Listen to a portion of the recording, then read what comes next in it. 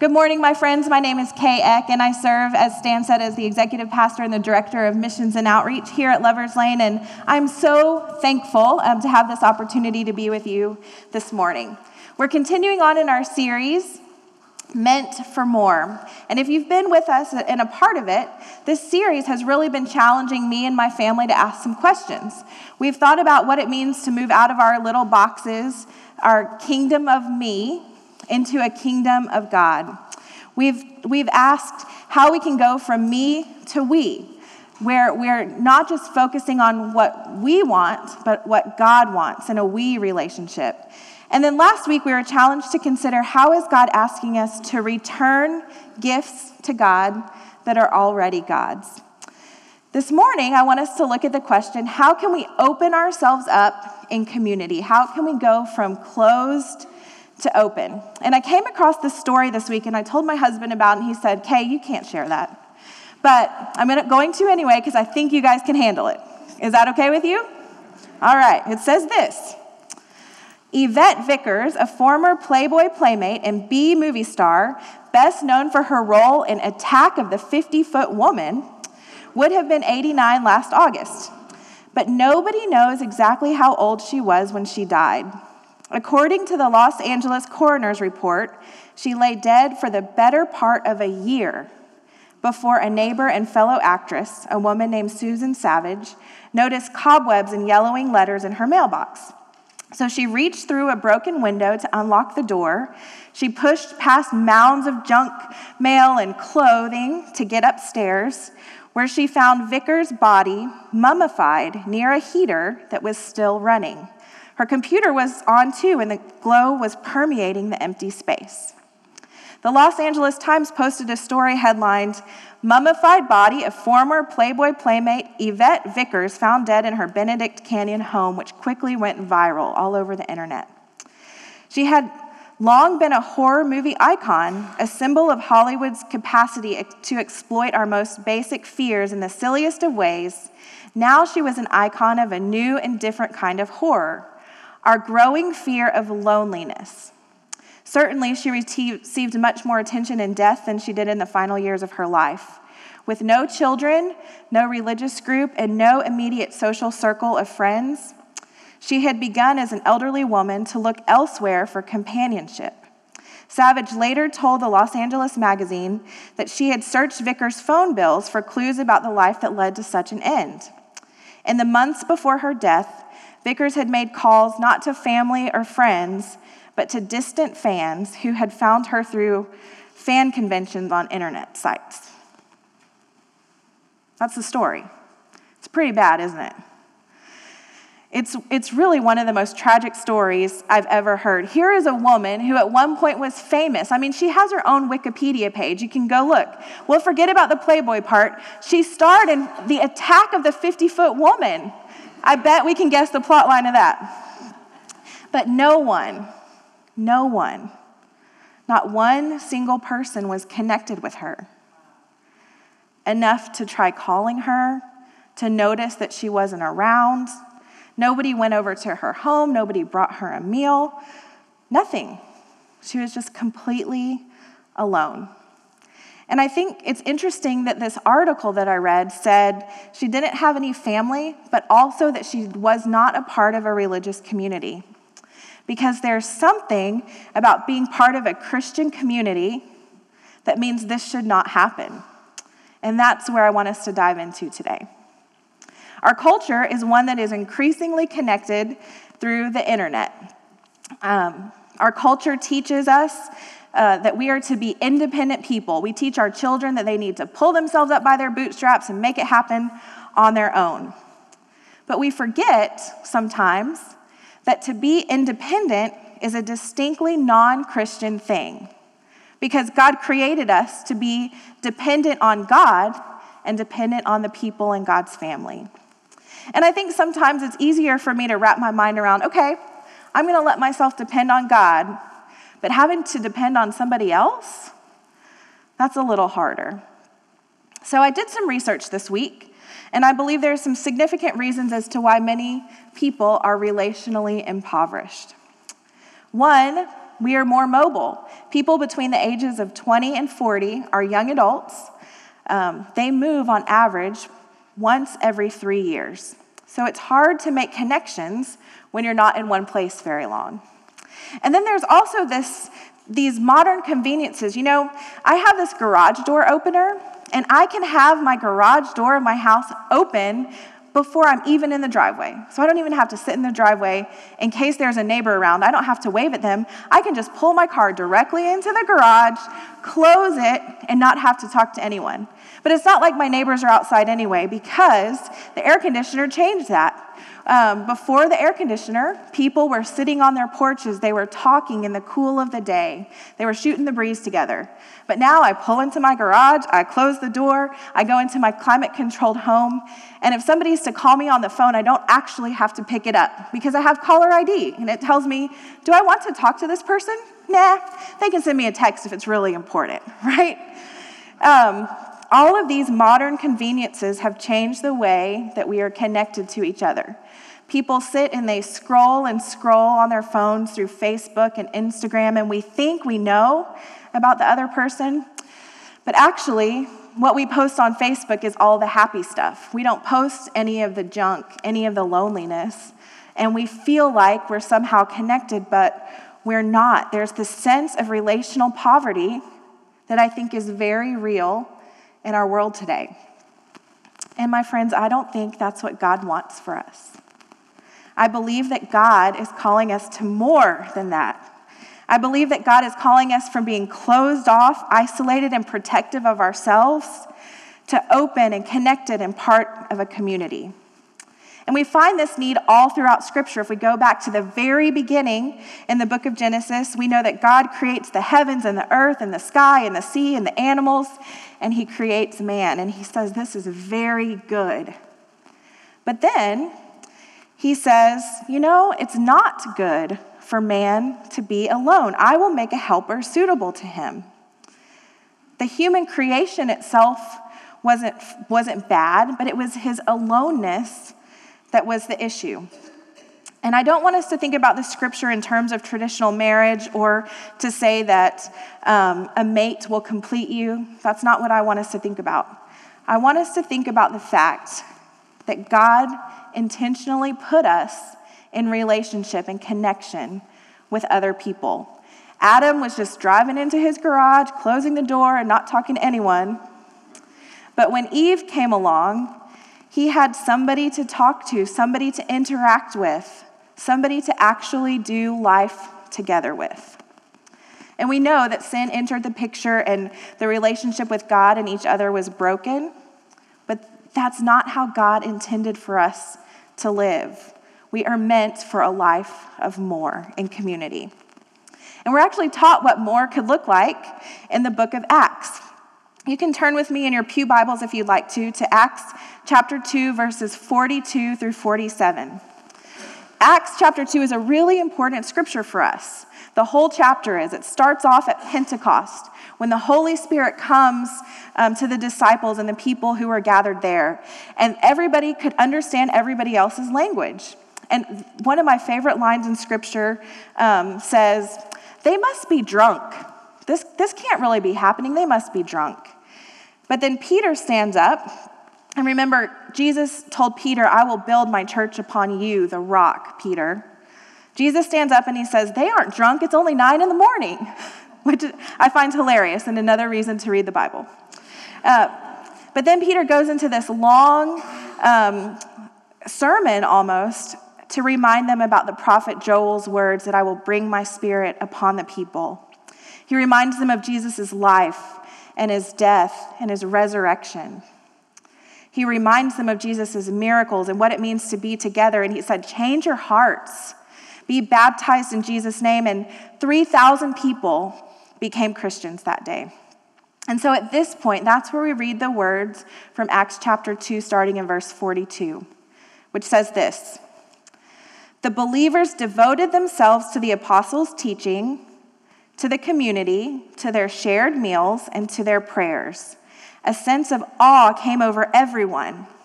God performed many wonders and signs through the apostles. All the believers were united and shared everything. They would sell pieces of property and possessions and distribute the proceeds to everyone who had need of them. Every day they met together in the temple and ate in their homes. They shared food with gladness and simplicity. They praised God and demonstrated God's goodness to everyone. And the Lord added to their community those who were being saved. Now, this is a picture of biblical community. This is the more that God wants for us. But sometimes when I read this scripture, I'm like, that sounds nice, but it's 2017. I don't know if that's really going to work, right? But this community was one that was centered on Jesus Christ. It wasn't centered on soccer teams or a neighborhood association. It wasn't centered on the Dallas Cowboys or a certain political party. This community was centered on Jesus Christ, our Lord and Savior, and they were so devoted to him, so devoted to what the apostles taught about Jesus, that they couldn't help but exude community. And all of the believers, all of them, were together, and they had everything in common. This is really what love looks like. They sold their stuff so that no one went without. In other words, if you're in our family, you won't go without, because family covers family in your family. Every day they ate with each other. They shared their prayers. So there seems to be a clue here for me. Maybe if we are devoted to these 4 things, that will result in greater unity. Maybe if we are devoted to the teachings of Jesus, if we are together in community, if we share meals together, I really like that one. And if we pray together, God can take us to a place of unity like never before. That doesn't mean that we will all think exactly alike or like the same sports teams or political party. It does mean that unity leads to sharing with one another, to understanding how what we have can benefit another. Unity means that no one is in need. No one goes without. Unity means that meals at table are shared frequently. Unity means that we praise God together. So Jesus, community, food, and prayers lead to unity of our stuff, our refrigerators, our homes, and our praises to God. When this level of unity happened, do you know what God did? The last scripture says that he added to their number daily. So if we're devoted, not halfway, not when it's just convenient, but if we're devoted to Jesus, to community, to food, and to prayers, we will become more unified and then attract more people to our community.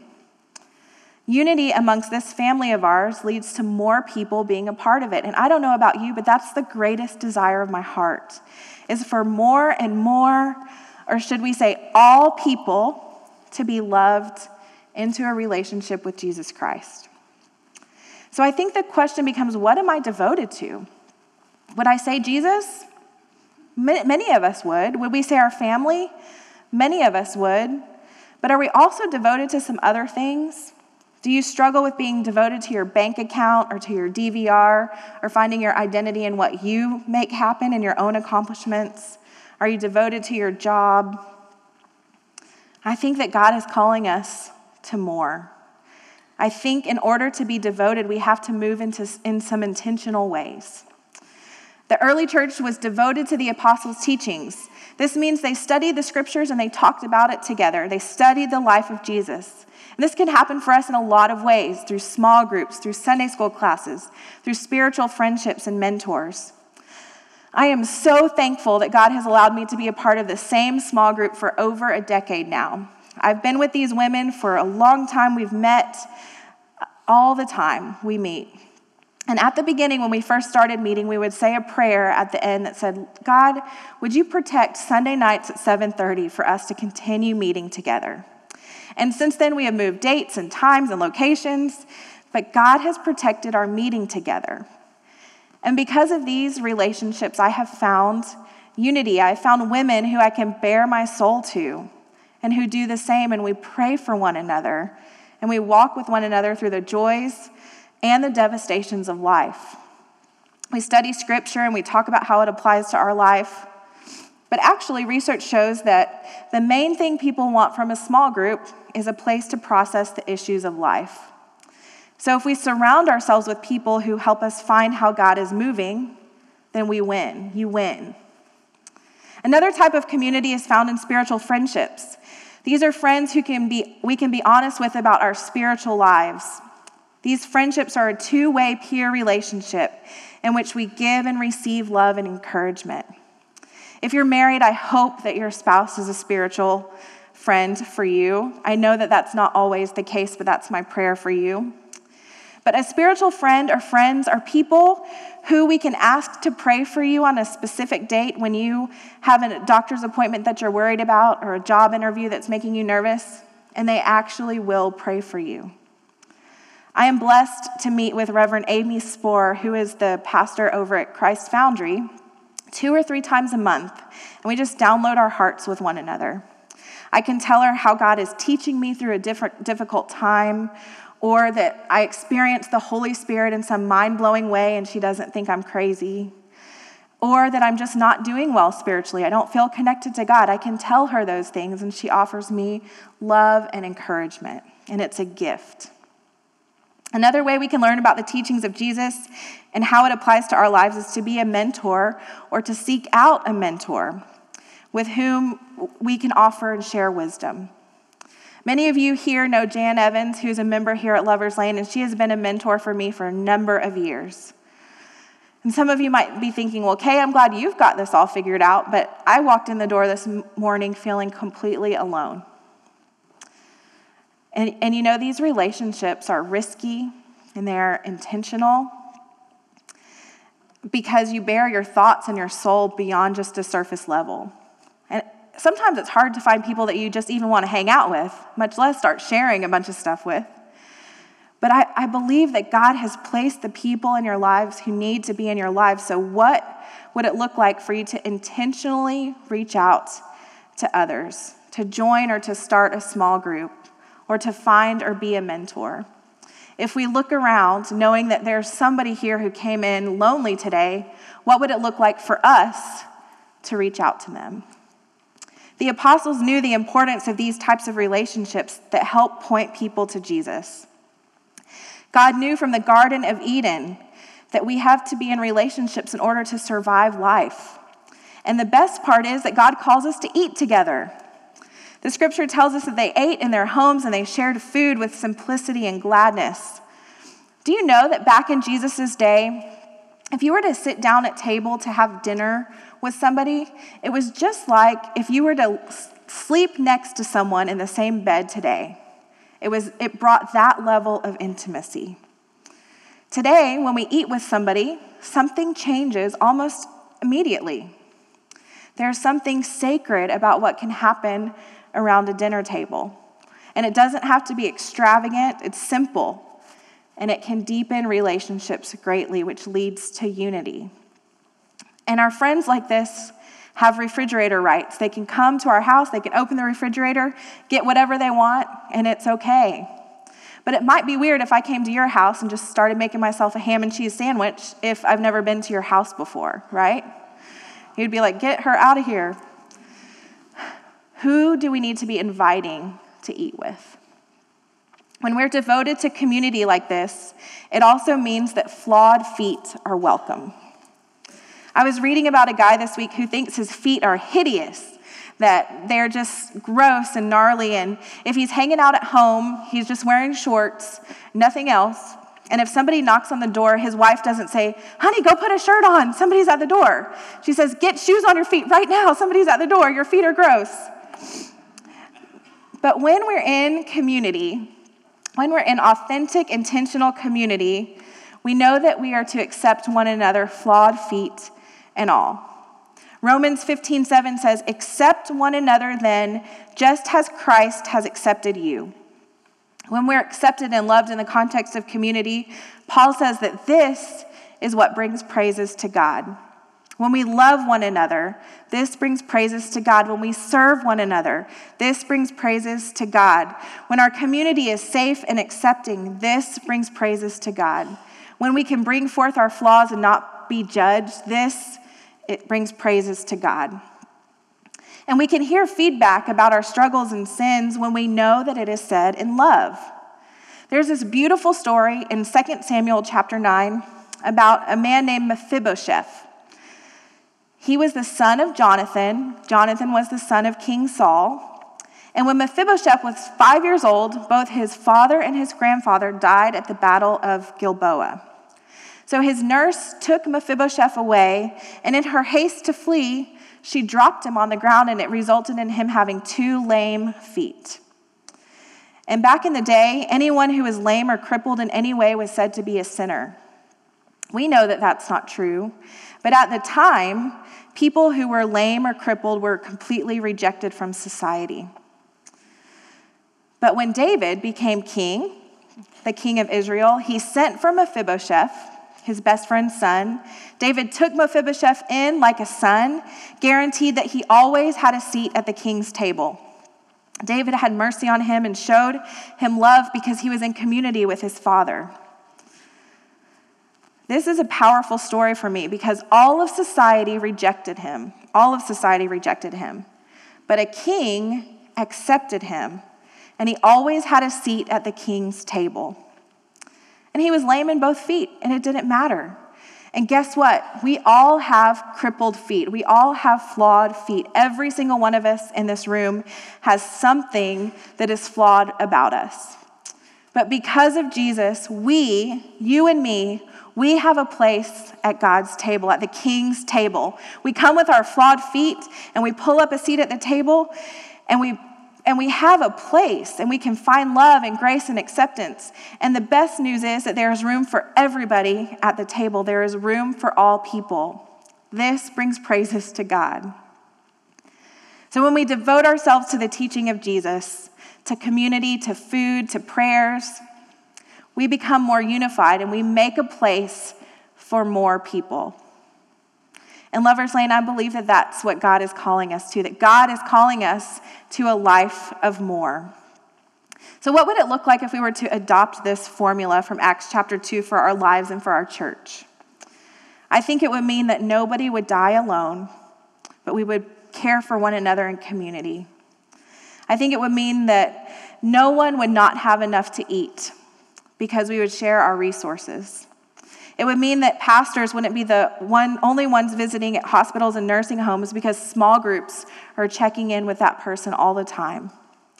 It would mean that every single one of us was connected to another in a group or a class or with a spiritual friend or mentor.